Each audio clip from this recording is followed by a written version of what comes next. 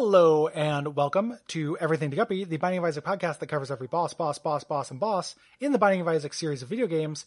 My name is Gary Butterfield, and with me as always is a man they call Il Monstro. Will Hughes. Hey, Gary. First, just want to get it out there that there was a very strong Big Bopper energy to the intro today.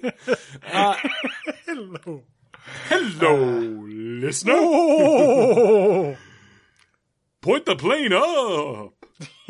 Don't crash me, baby. And then who is Il Monstro? What's the reference there?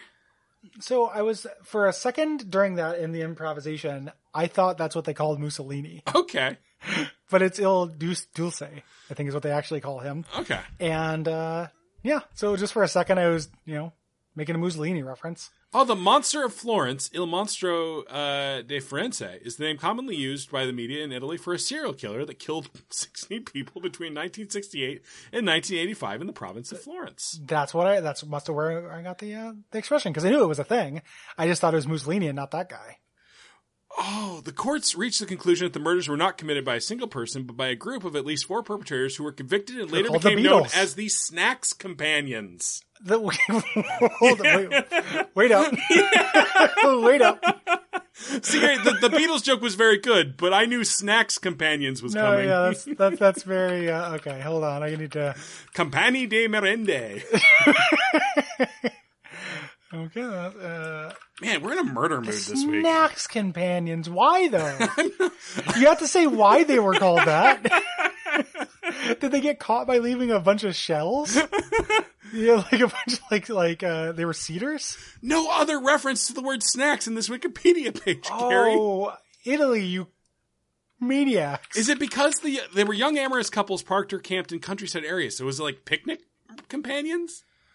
Oh, what? Okay, so what if I just Google Snacks Companions on its own? You're just going to get pictures of, like, cereal mascots. 6 snacks to pair with your on-the-go coffee. Fuck you, MrCoffee.com. Yeah, boy. All right. Snacks strong energy. It's Boss Sunday. There's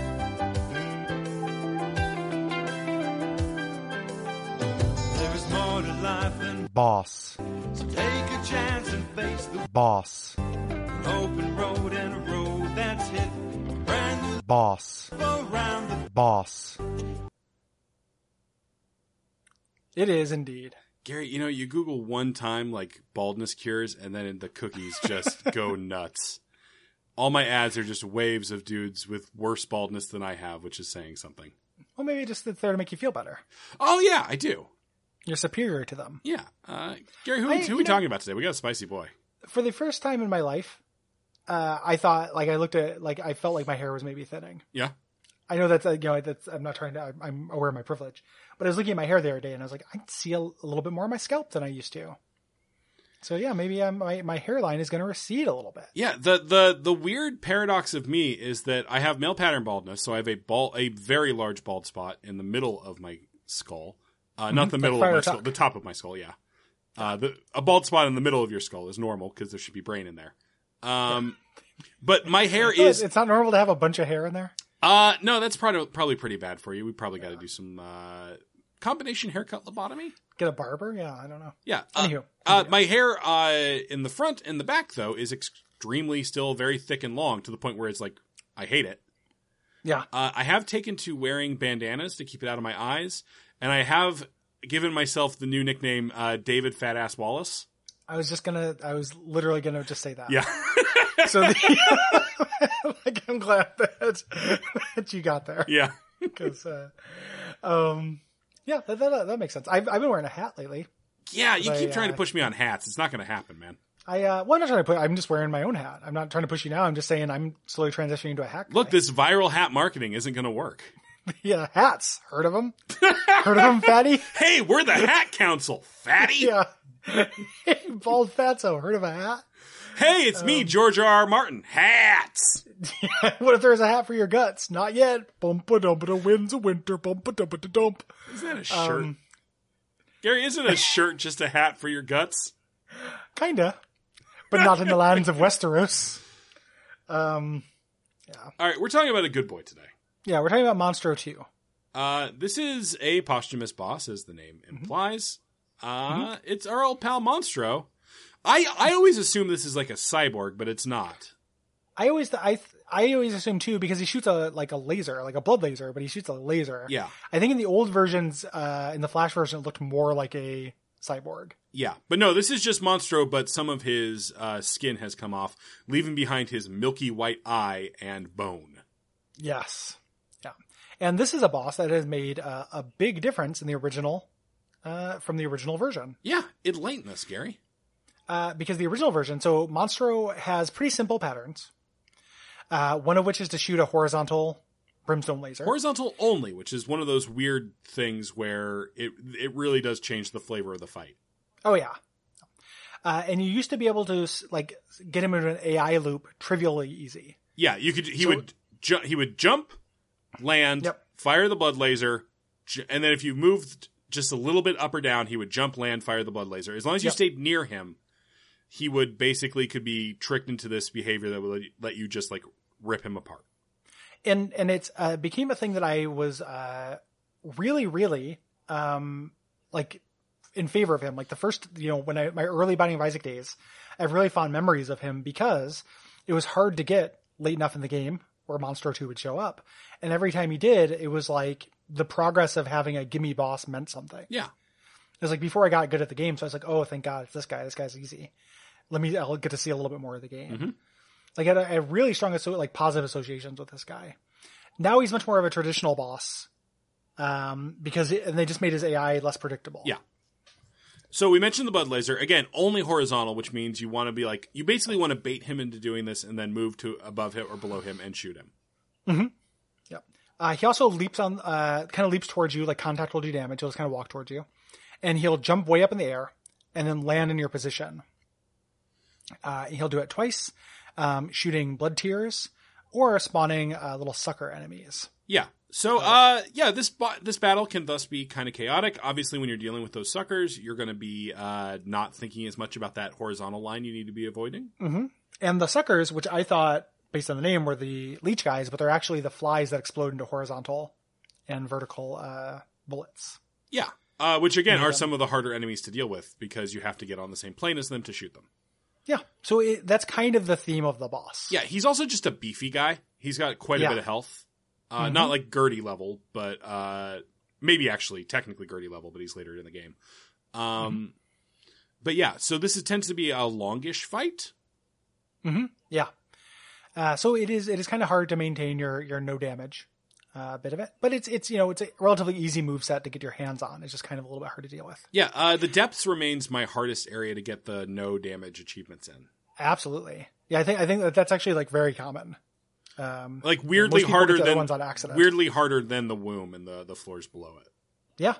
Yeah. It's that specific spot of, where the, your avatar power versus the level difficulty, like where it becomes uneven for a second, Yeah. And so there's not a lot to him. There's a red version, a champion version that just moves quicker, but only spawns 2 of the little flies, not 4 when he lands. And that's really it. But I have a lot of affection for this guy because I like Monstro. Yeah, he's also just been around for a long time. He's was the first posthumous boss. He's in the original base, The Binding of Isaac, before Wrath of the Lamb introduced the other ones. Mm-hmm. Yeah, it was a real fun surprise when you first ran into him. Like, you saw Monstro, and now there's Monstro 2. He's back, baby. Yeah, and he is he's an evolution on Monstro's design. He's the brimstone laser is there to replace the Horf. Yep, he's gotten more powerful. Great little detail when he opens his mind to shoot the brimstone laser. You can see his spine hanging out. Yeah. The back of his head. Looks great. Generally, just a lot of affection for this guy. He's a good boy. Yeah, if I was going to, Gary, if you were going to pick a dad out of the Isaac bosses, where would Monstro rank? How many dads do I get? You get 2 dads, and neither of them can be Paul Reiser. Oh, fuck. You can count on me. No matter how you go, you can count on me. I think that Monstro 2 would not be up there. Oh, man, Gary, that's harsh. Yeah, I love him. Okay. But I think of him as more of a fun uncle. Gary, I get it. I get every part of it. And please don't reveal who your top is because obviously we will be, we ask that question with every single boss we've ever talked about in this game, and we will continue to. My friend is pretty obsessed with Paul Reiser. And he, what I remember what following. a damning thing to say about another human being. It's semi-ironic, appreciation. Okay. He keeps finding his books, and every time I go to the bathroom, there's a copy of Couplehood or Babyhood. Yeah, I've read Couplehood. How is it? It's fine. It's much like Seinfeld's book from that same era. It's stand-up jokes that have been turned sign language. Yeah, it's jokes basically that have been turned. Like it's a stand-up routine that's been turned into a book. Yeah, it used to be how you could do it. I love those books. 818.54 is their Dewey Decimal section, and I've read a lot of those. Wow. That used to be my go-to spot in the library when I was like 12. He, reading those on his toilet. Dave Berryman. Dave Berryman. I remember having affection for Dave Barry, and then suddenly being like, the Dilbertness of it all just got to me. It's a little on the... I mean, you're talking to a guy who is deeply saddened that Dilbert has been taken from us by its creator. The biggest fan of Dilbert I know. I think that's probably true. Like, yeah, I think it's undeniable. Definitely let's put it on a more concrete metric. The person who has spent the most money on Dilbert products that you know. Who may have owned at one point a Dilbert Halloween mask.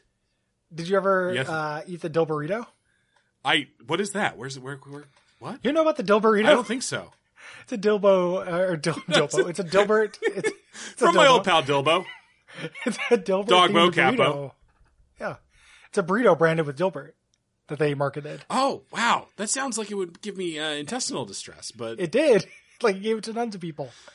Yeah, my favorite Dilbert book was 50 Habits of Highly Ineffective People. Oh, I thought you were going to go with effective. But no. Which was the annotated 20th anniversary Dilbert book where every strip had a little note from Scott Adams, who I didn't know was terrible. Yeah. Were you into the notes? I was. Was he like, I like commentary. Horrible? And you're like, yeah, okay. I like commentary. I like the Penny Arcade books that have commentary too. I like commentary on things that I read. There's an Akewood collection that does that too. The back of one of the Perry Bible Fellowship collections has his comments on them. So the important thing is that I had a Dilbert mask, and it did have the necktie that points upward. Mm-hmm. What happened to that mask? I must have burnt it. Yeah. Probably killed some birds with the fumes. Yeah. How many birds have died directly due to Dilbert? Yeah. More than one. I would say 7,000. 7,000 birds? 7,000 birds. Between like the factories. I would kill 7,000 birds, and I will kill 7,000 more just to read about my best friend Dilbert and also his dog who has a similar name. Oh, if you don't enjoy Dilbert, please support this podcast. I promise. I would like to give a pledge. No money given to this show will go towards Dilbert products in the future. No. Unless, of course, I do find a Dilburrito, in which case I do feel obligated to eat it. Yeah, I would buy you a Dilburrito on site. That's such a complicated threat. It is, and intended as such. So if I see one of those, you're eating it. Also a very specific threat. But if you like this show, give us money instead of Dilbert, and give us ratings and reviews instead of Dilbert. And good night. Good night. Sorry, Gary, I got distracted by thinking about what the reviews on Dilbert probably look like these days. You tell him, Scott. Yes, and people calling him out, like people who are like, "This is how I'm going to get back at him." Yeah. The review of the Dilbert. The Master Persuader. Yeah, we did a Dilbert game for Abject Suffering and went down a deep Dilbert hole, and it's worse than. I don't know how long it's been since. That's where we found out about the Dilburrito and the teledildonics and all of the Dilbert offshoot stuff. Oh, that sounds terrible. I've said this to you before. The actual Dilbert TV show, which was done by Larry Charles from Seinfeld and Borat, is actually pretty funny. I've heard. Yeah, I believe it. I just, have not watched it. Yeah, it's not worth going back for. But if you ran out of all other content, possibly because of some sort of Twilight Zone situation... Yep, when I go to Dilbert heaven. All right, I wasn't. Are you still recording? Because you just said Dilbert heaven.